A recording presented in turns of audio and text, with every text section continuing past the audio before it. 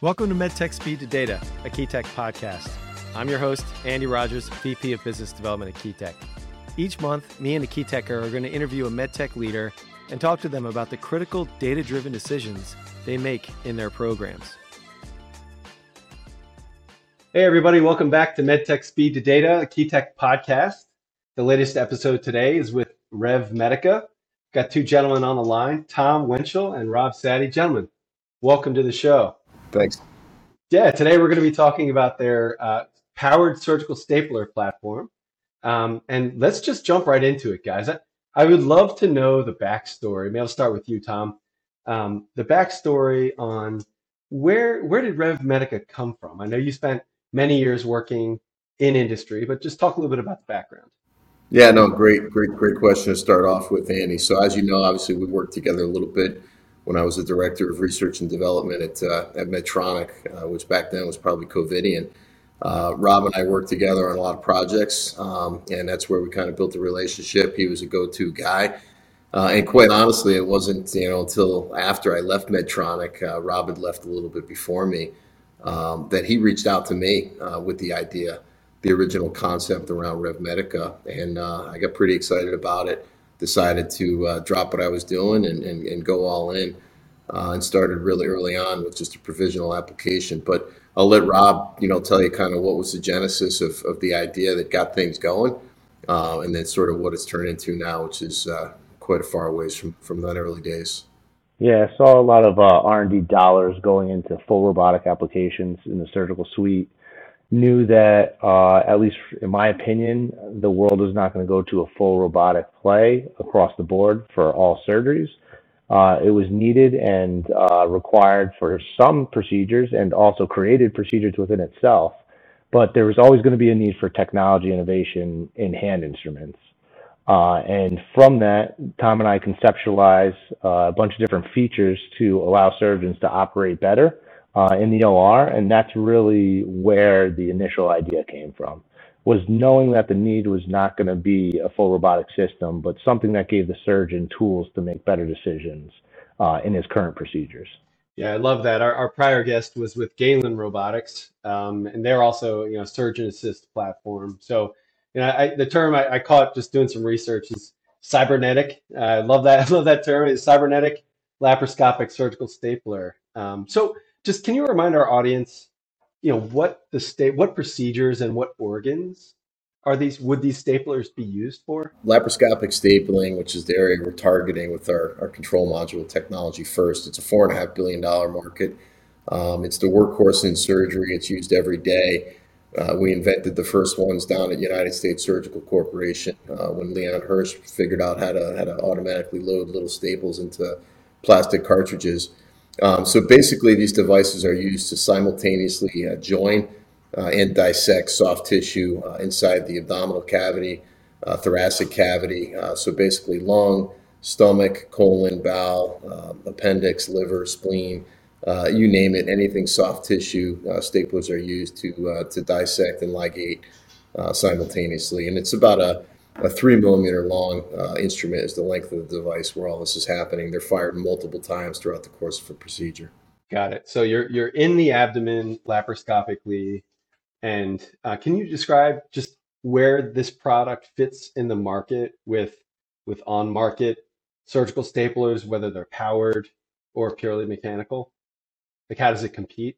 Yeah, absolutely. So traditional devices out there were always disposable. It was when U.S. Surgical had saw a little company down in Langhorne, Pennsylvania called Power Medical that started with the first powered platform for stapling devices. They actually then went and purchased that technology, and they still have it on the market today. It's a reusable system that has some powered functionality. Ethicon, Johnson & Johnson, kind of saw that the trend was going towards powered. And they decided to come up with a device of their own that's powered, only they opted to go with more of a disposable powered option. So they defeatured it, doesn't have a lot of bells and whistles, gets the job done.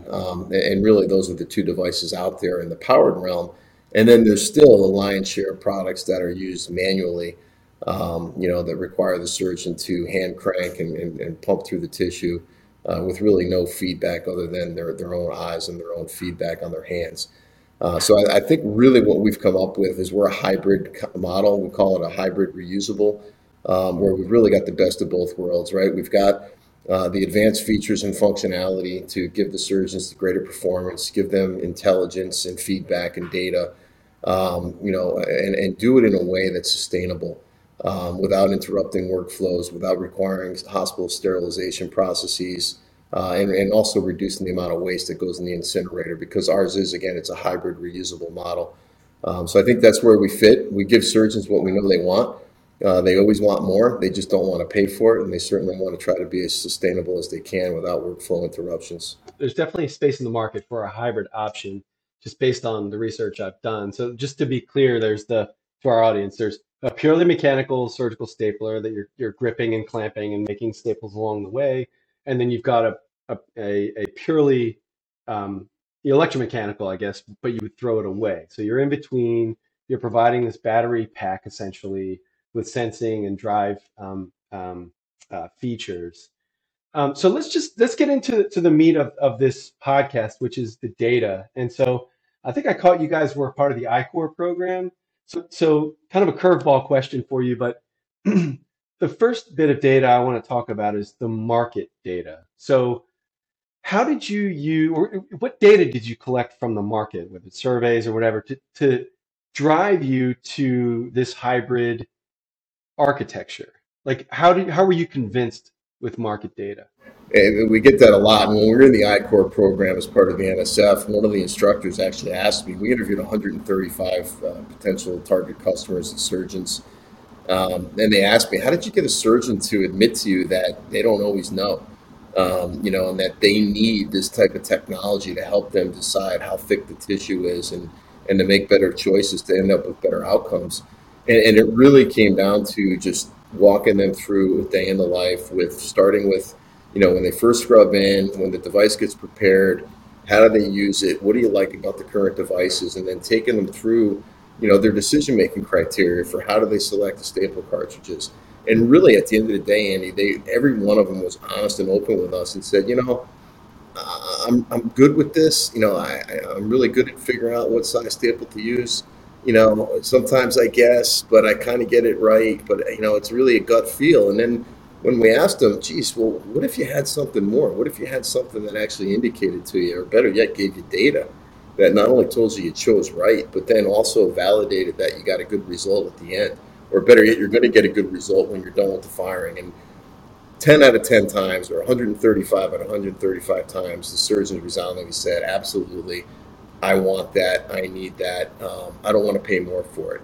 So that was really what we heard. And if you go back to really our core technology, again, because it's this hybrid reusable, that's at the core of who we are, is you don't have to pay more for it. We're giving you better technology that makes it safer, better decision-making process, better powered, robotic controls, all that. And, we're dropping the cost, we're stripping out the waste and the inefficiencies and the workflows and the waste. So, that's really what we heard loud and clear, was that surgeons absolutely want to innovate. They're just sick and tired of getting bells and whistles that don't really move the needle, that end up ultimately charging more to their hospitals. Yeah, so I understand the desire for that functionality that you're providing, but I guess I want to talk a little bit more about the hybrid architecture, because you're offering that, yes, you're going to provide this functionality, the articulation, the smart firing and sensing and things like that, but now you're also going to have to ask them to keep the durable somewhat sterile, or recharge and things like that. So I guess how did you arrive that, yes, that architecture will work versus just a purely throwaway electromechanical architecture? We wanted to eliminate, you just said something, you said a dirty word, which is sterility. We wanted to eliminate the need for the hospital to sterilize our durable piece in between procedures. Really what we wanted to do is we looked at the entire ecosystem from the moment this product comes in the hospital to when it gets used, when it's done being used, and when it gets prepared for the next procedure. We looked at the inefficiencies of the current power devices, current reusable powered and current disposable power devices, and that's where we've come up with a solution that completely eliminates those workflow inefficiencies, which add up to a lot of extra capital, upfront costs inside the hospital, a lot of extra time in central sterile and central sterilization, and quite honestly, a lot of extra waste in lithium batteries. So really, we've eliminated the hurdles to adopting a reusable, durable platform with our control module technology. Now, yes, you do have to store the control modules somewhere in the central stack. That is the reusable, durable piece, but there's no sterilization required. The batteries on our device are interchangeable. We just got our 5th patent issued last month for that, as a matter of fact. So really, it eliminates any need for any downtime in between procedures, and you could use our technology from one instrument to another. So that was really the answer. Was giving them all that without putting any undue burden on the hospital or on any of the employees. Yeah, and there was precedence there in the orthopedic suite. The interface and the interaction of these devices and the reusable nature, it's done every day in orthopedics. We just need to translate it to soft tissue, and we need to understand what makes the nursing staff and the hospital staff effective in those procedures and deploy it in these soft tissue procedures. No, that's important. Yeah, you've got some sort of heuristic sort of processes to point to and say, look, there's precedence here. So you don't need to really wipe down the module, really. It's just obviously, no, the module gets wiped down, but there's no sterilization. It's a non-sterile component, which is aseptically inserted inside of the sterile disposable handle, and then it's sealed inside of that compartment. So you called earlier a battery pack. It's a lot more than that. It's batteries, it's motors, it's transmission gearboxes, and obviously all the sensors and electromechanical goodies that are inside there. You graduated I-Core. I'm loosely familiar with that program, but okay, so there's a market need, and you kind of fit that sliver of the market with the hybrid architecture. So let's talk a little bit more about, okay, the market data has been collected. What you're looking at each other, you're both seasoned veterans at this point in developing these platforms. What data was most critical for your venture after, kind of getting this market data? I mean, was it just a functional prototype, or what were you doing? What data was most critical? It was hard for us to really take our engineering hats off because we, by trade, are engineers. Tom has 20 plus years, I have 10 plus years. And when we went into VOC and the I-Core was critical in teaching us this, we had to look at their workflows and their job function. So what we wanted to do is we wanted to gather the data that was important to the end user because that effectively translated to our device more effectively than us just talking to them about features. So we looked at the way that the device interacted with tissue, the way that the device interacts with the workflows in the OR. And then we scored them 0 through 10 and then ranked those different aspects of data based on where they said it was more important. And then we aggregated all of that and put that together in spreadsheets and visual graphs to communicate with investors and other users as to what we were collecting to make sure that we were on the right path. And then that effectively translated right into our user inputs into our device. And those are the pieces of, they actually are the features now of the device, of the user needs that is most critical to our device success.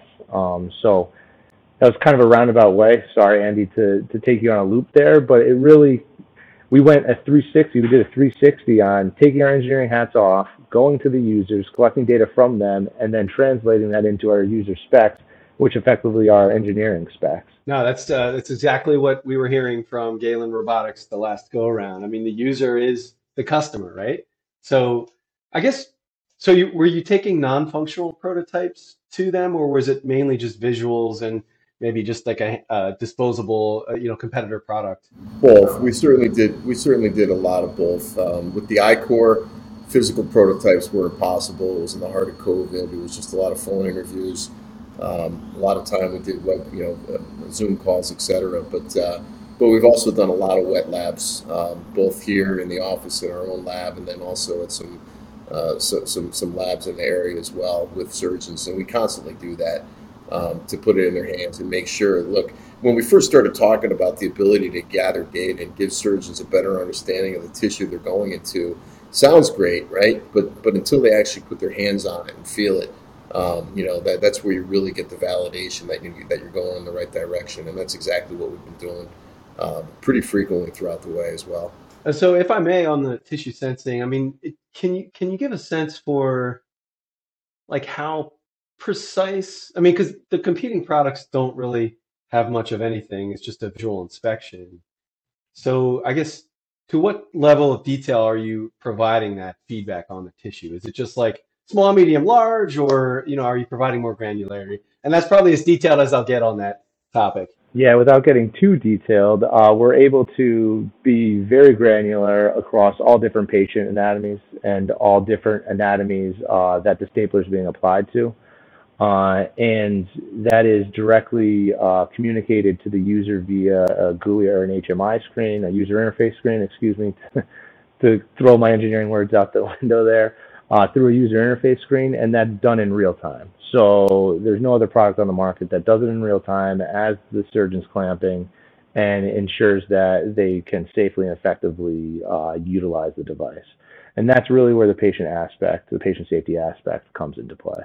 Yeah, and Amy, if I could back up too, I mean, one of the things I think we left out when we about a year, 2 years ago, we got something. It was an announcement you might have read about, but it was about 110,000 serious injuries and complications that were not previously reported to the FDA MAUDE database, and they came to the light, and most of them related to surgical stapling issues and complications. And at the end of the day, when you boil it down, and matter of fact, the FDA just sent out guidance to all healthcare employees back in October of 2021. Really, what it came down to was not understanding the proper staple size based on the tissue that you're getting into, making sure you don't have an obstruction. 110,000, that's a big number.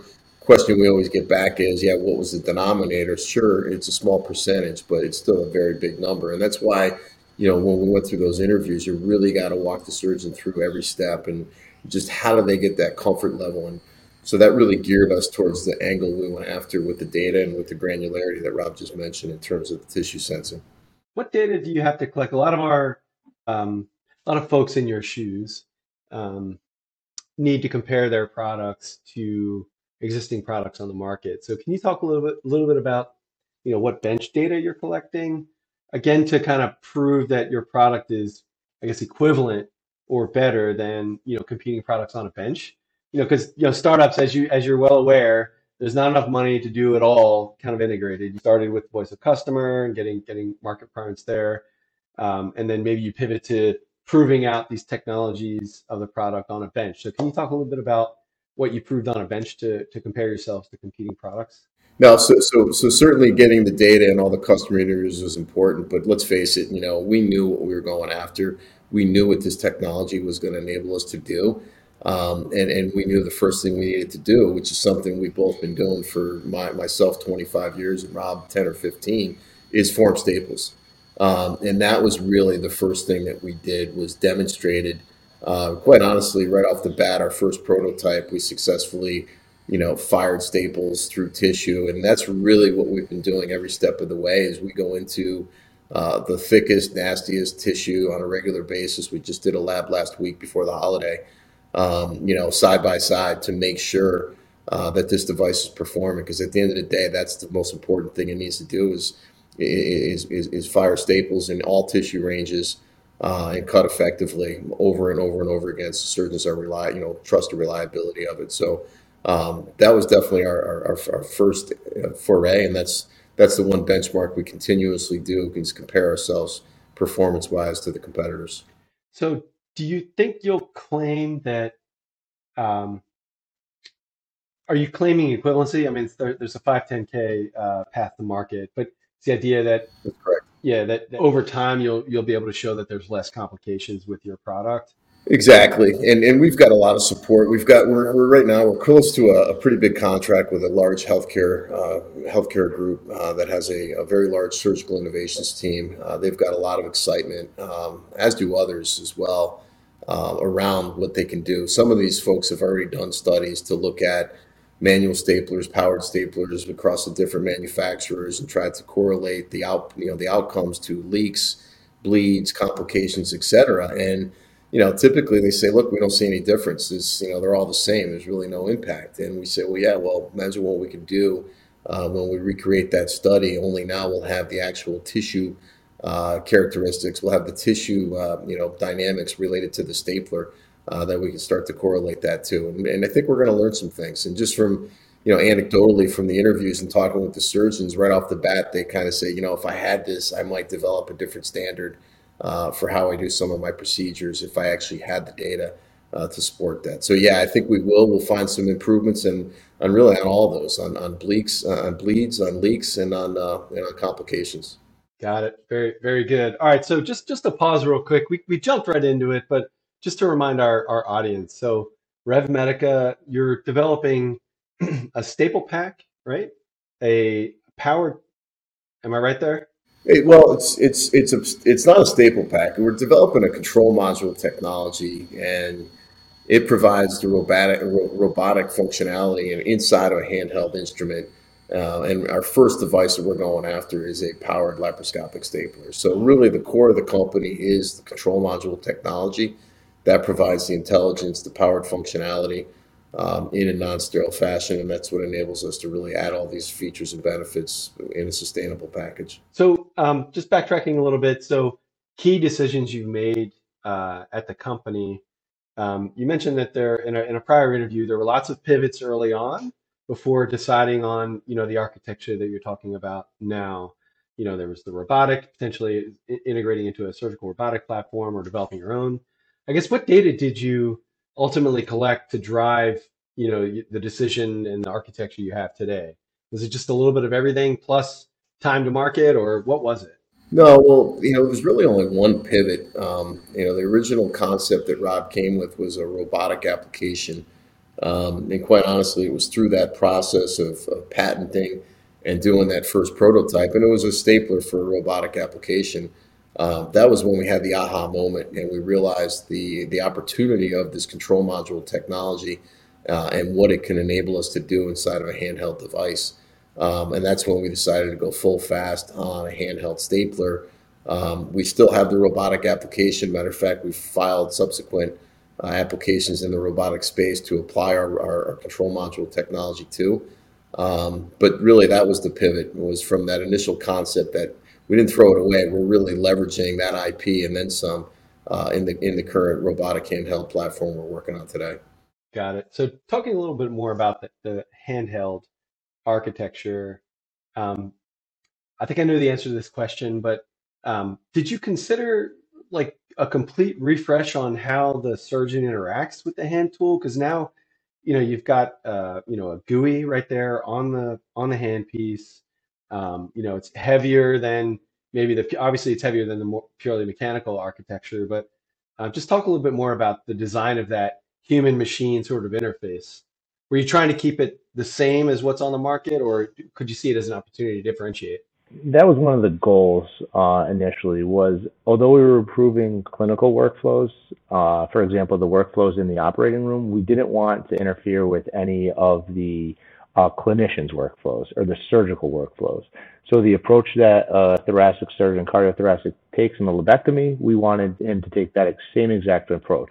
We didn't want to have a high barrier to entry in training and retraining surgeons to create a different procedure. We knew that I've been burned by that in the past. It's difficult. It makes being adopted in the hospital that much harder. We wanted to ensure that this device did not affect their surgical workflow at all while affecting their outcomes and their confidence in the procedure. Yeah, and if I could just add, one of the other big things that we focused on also, though, is we wanted it to be simpler. We wanted to really simplify the ease of use for the surgeons. And we also made a big effort, and I think we've done a really great job. This thing fits a size 6 hand, and we made a big focused effort to make sure that all the extra buttons and features we've added to this thing, one, they're intuitive, and it doesn't take multiple cases to get comfortable with, and two, that anybody can use it and pick it up. And then I think, secondly, and this is digging a little bit into the engineering side of it, but we also wanted to use common sense and use mechanical stops and mechanical features and functions to eliminate relying solely on software for every click of this device as well, which has definitely helped out tremendously. At this point in your development program, um, how often are you putting prototypes in the hands of surgeons? Clearly, early on, you're in clinics probably weekly, but at this point, how often are you putting it in front of clinicians? Yeah, I'd say today, nowadays, it's more with upgrades of software, different screen interfaces, different functionalities of the device. The more the performance of the device evolves and improves, probably every month at least. And we just had one probably last month. We'll be doing one again. The end of this week, we're going to put it in a clinician's hands. Certainly, when we get this partnership I mentioned with this healthcare institute, we're probably going to be sending devices down there blindly that we'll send down that they'll be able to have at their disposal to do whatever they'd like to and give us feedback on. And we'll continue to do that. So, I think it's important. I think at this point now, it's really, getting into the robustness of the device and the reliability of the system overall to find out what they really like and don't like. And I see us continuing to do that, probably at minimum every month, some touch point based on the latest performance of the device. Yeah, we've really built up a good relationship though with our advisors where we text and call them weekly. Anytime one of us thinks of something or we want to make a little update, before we do any of that, we always bounce it off 5 to 10 guys and gals to just get their opinion on things. So, Rob, where are you in development? Are you under design controls now, or are you still kind of pre-design control, ready, getting close to locking? Yeah, great question. So Tom and myself coming from big corporate, we would have been under much stricter design controls at this point. We've kind of changed our thought there, and we're under quote unquote loose design controls at the end of feasibility. We have basic traceability of all of our components, rev controls on all designs, software, so on and so forth, but we don't officially have a QMS stood up fully. So we're in this pseudo design control, design change phase where we don't want to lock ourselves in from a development standpoint. We want to be able to be nimble and change things on the fly.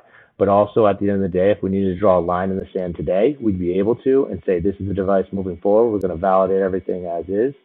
And so we've chosen that approach to make sure that we ensure nimbleness while not burning ourselves in the long run. I think that's a great strategy. So, what are you waiting for to lock design controls? And I'm asking mainly because our audience, they're all in the same boat. They're all, they have functional prototypes and, kind of always continually fundraising. They're like, what are you waiting for? Yeah, so Tom and I have a lot of experience with these tools specifically because we have so much experience in this field, so we're lucky with that. So we understand what our long lead time tools are. So we've entered design freeze for those long lead times and kicked off those tools.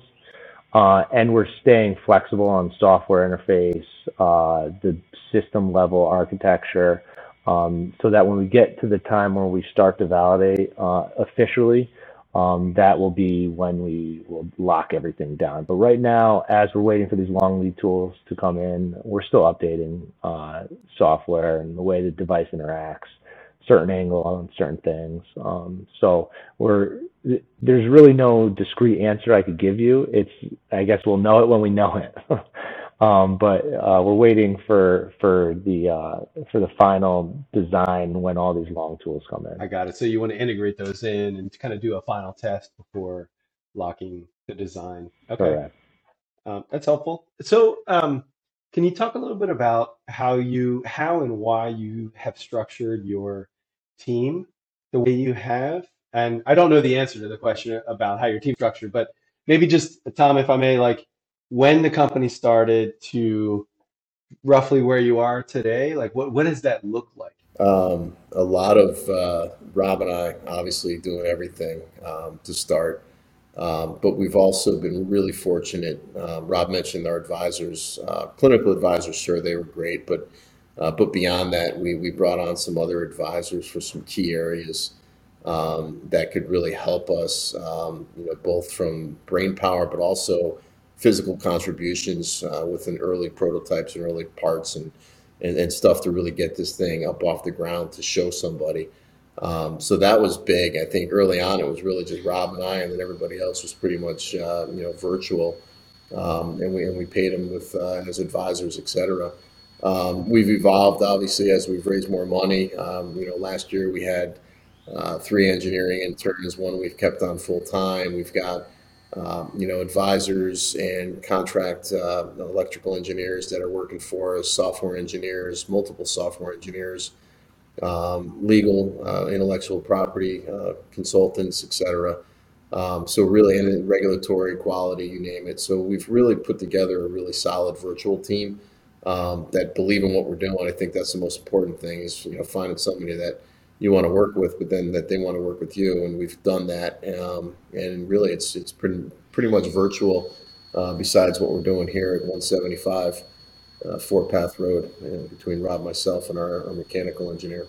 Yeah, I mean, I think that's one way to do it, the virtual model, and that's a lean and mean way to do it, particularly with you guys being kind of experienced in the market. It makes sense.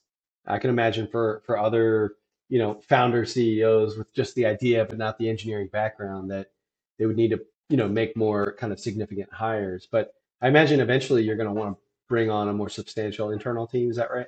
Absolutely, and that goes back to your QMS. Your design control question as well.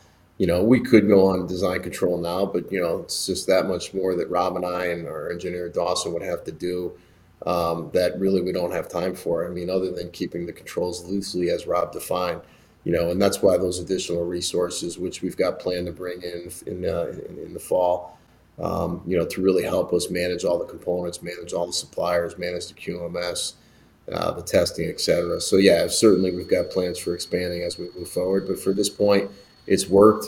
And like I said, we're really fortunate with the external team we've got that really have been able to deliver for us whenever we've needed them to.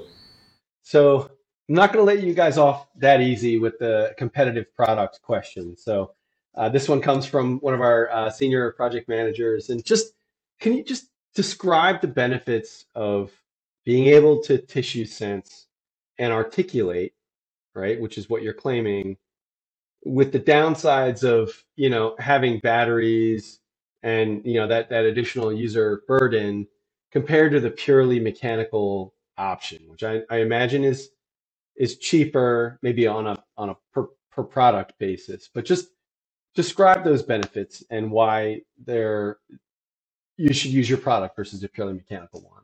One less complication. That should be all that matters. Really just one less complication, and we know we can do that. I can go on and on, but the waste with the current mechanical devices, we even eliminate a lot of that.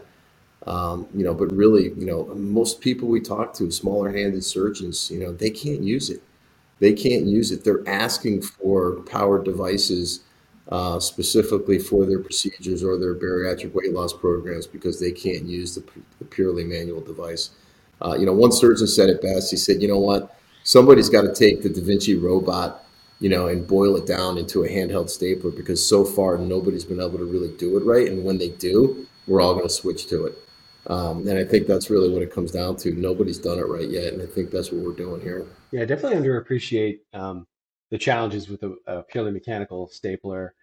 Also, just general fatigue. I'm sure that's part of the equation too, right? Like time and time again, just after a long day, I don't know how many cases these surgeons are going through a day, but I'm sure it would be nice to have a powered stapler at your hand rather than having to squeeze it time and time again. Absolutely. So my next question, Tom, for you, like we've talked a lot about your initial commercial product, a handheld powered laparoscopic stapler, but can you talk a little bit about what the future might hold beyond that initial launch, for your company, RevMedica? Yeah, absolutely. I think that's really the value of RevMedica is in that platform control module technology and the ability for us to feed multiple devices, not just handheld staplers. Obviously, circular staplers, open instruments, hand instruments, energy-based devices, et cetera. We can apply that to, but even outside of soft tissue surgery, we've got some applications and some ideas and concepts that we're pursuing. But one of the biggest areas that really excites us also, and I know everybody's got a robot, everybody's getting into robotics. We're looking at doing it, leveraging our same control module technology to really be again a hybrid, of a laparoscopic robotic assisted bedside type of robotic platform. And we've got a real strong patent portfolio into that direction. We just got 40 claims in the search report that were found to be patentable. Still have a ways to go before we get them issued, but it's a great start and certainly looks promising. So, but certainly, yeah, we want to round out and put a robot in everybody's hands, and then we want to build our own bedside robot-assisted robot for surgeons for laparoscopy as well. Yeah, that's a great soundbite. Put a robot in everybody's hands. Because when you talk to most people about surgical robotics or medical robotics, they just think of the Da Vinci, but it seems like the future is actually more the cybernetic play here, where you're helping a surgeon do their job more effectively than necessarily replace that surgeon. All right, so yeah. So other lightning round questions for you. So kind of a oldie but a goodie. So what was the most challenging part, or what has been the most challenging part of this endeavor for you both? And how did you overcome it? Yeah, so technical or Aside from a or pandemic, personal. or going without a paycheck, that kind of stuff. We all know that exists, but aside from that. Yeah. No, I think it was I mentioned we needed to build that first one, and how are we going to do that without a paycheck, without funding? We got really creative, and like I said, we partnered up with some great people to get that first one. But then, it's the frustrations. I'm coming from Medtronic. I had $20 million a year budgets, and teams of engineers to do everything. And now it was Rob and I, and we'd get, instead of the first 100, we'd get one, and we had to make a lot of decisions based on that first one. As we kind of stepwise and move things along. So luckily, things have improved, and we've been able to increase the numbers to get better data and better testing. But I'll tell you what we're doing inside of this little 2x2x4 brick. It's never been done before. There's all the analysis and equations in the world, but nothing replaces the real world application and usage of this thing. And we've been learning every step of the way. As you were answering it, it brought up another question. I think it would be really valuable to hear your response. So at KeyTech, just to sympathize a little bit, we're always, either writing a proposal for like minimum viable prototype, like the one, or an end to end. But you talked about, instead of building 100 prototypes, you would only build one. That's all you had the funding for. And then you said you'd make a lot of decisions with that one prototype. Can you describe like the mode of your product development? Was it very much like you build the one prototype and then start another sprint, or was it kind of take that prototype and just kind of like make iterative changes all along the way, and all of a sudden you're 2 years into it? How did you structure, like, I don't know, maybe the first 2-ish years of that kind of cycle? Yeah, the first two big iterations in the product were two big sprints.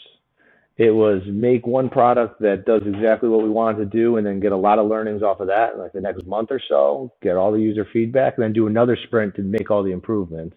And then from that product, we iterated and made better to meet all the inputs that we wanted to meet. So we would change different mechanisms as needed in different ways to improve on them and to perfect them. So I think it was a combination of both, two big sprints and then iterations after that. Yeah, 2 long sprints. I like that. I was a middle distance runner in college, so 800 meters is just a long sprint. Would you do that differently? It's hard to say.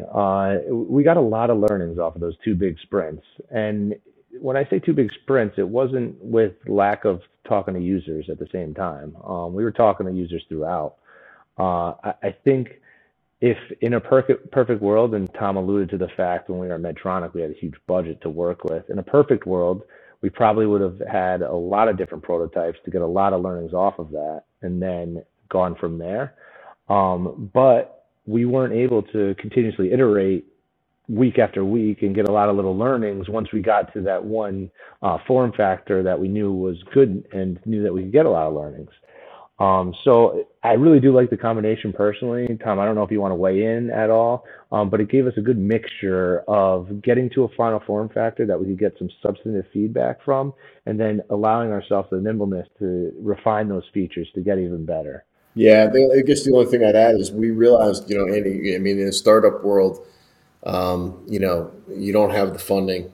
Sometimes you just have to make decisions based on hitting milestones, showing progress. And in that case, that was a couple of those long sprints.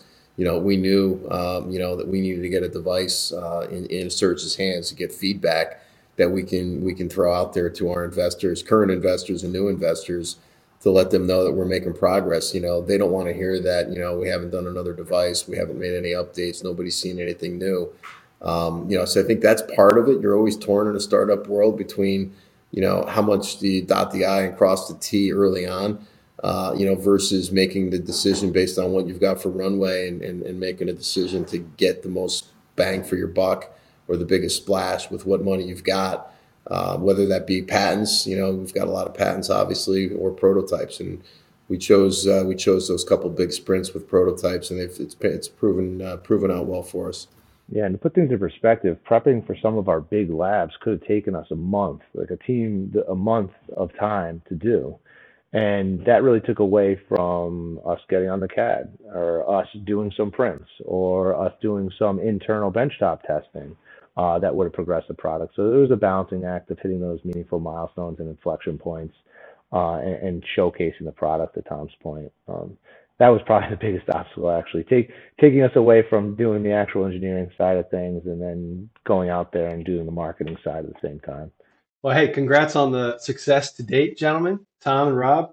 And we could talk all afternoon here about different ways to prototype, but I hadn't really put much thought into like the long sprint model. I mean, that's basically pre-alpha, pre-beta even development, like pre-design control. But it's in this startup mentality where you kind of have to not do everything, but just do enough to get an integrated prototype put together. And it's not 3 months and it's not a year. It's more like a 6 month sort of longer sprint. So, when it's good to hear that work for you guys. That was it for my end. So, gentlemen, thanks again for your time. You're going to be internet famous now. So thanks again, guys. Andy, Awesome. Thank you so much. Great running into you a couple of weeks ago. Appreciate the opportunity. Yeah. All right. Take care, guys. Thank you. Nice to meet you all. Thanks for tuning in to MedTech Speed to Data, a KeyTech podcast. Join us each month for more ways to get the right data faster to inform critical decisions. Find additional resources on our website, keytechinc.com. If you like this episode, don't forget to subscribe, and please leave a review on iTunes whenever you listen. Thanks.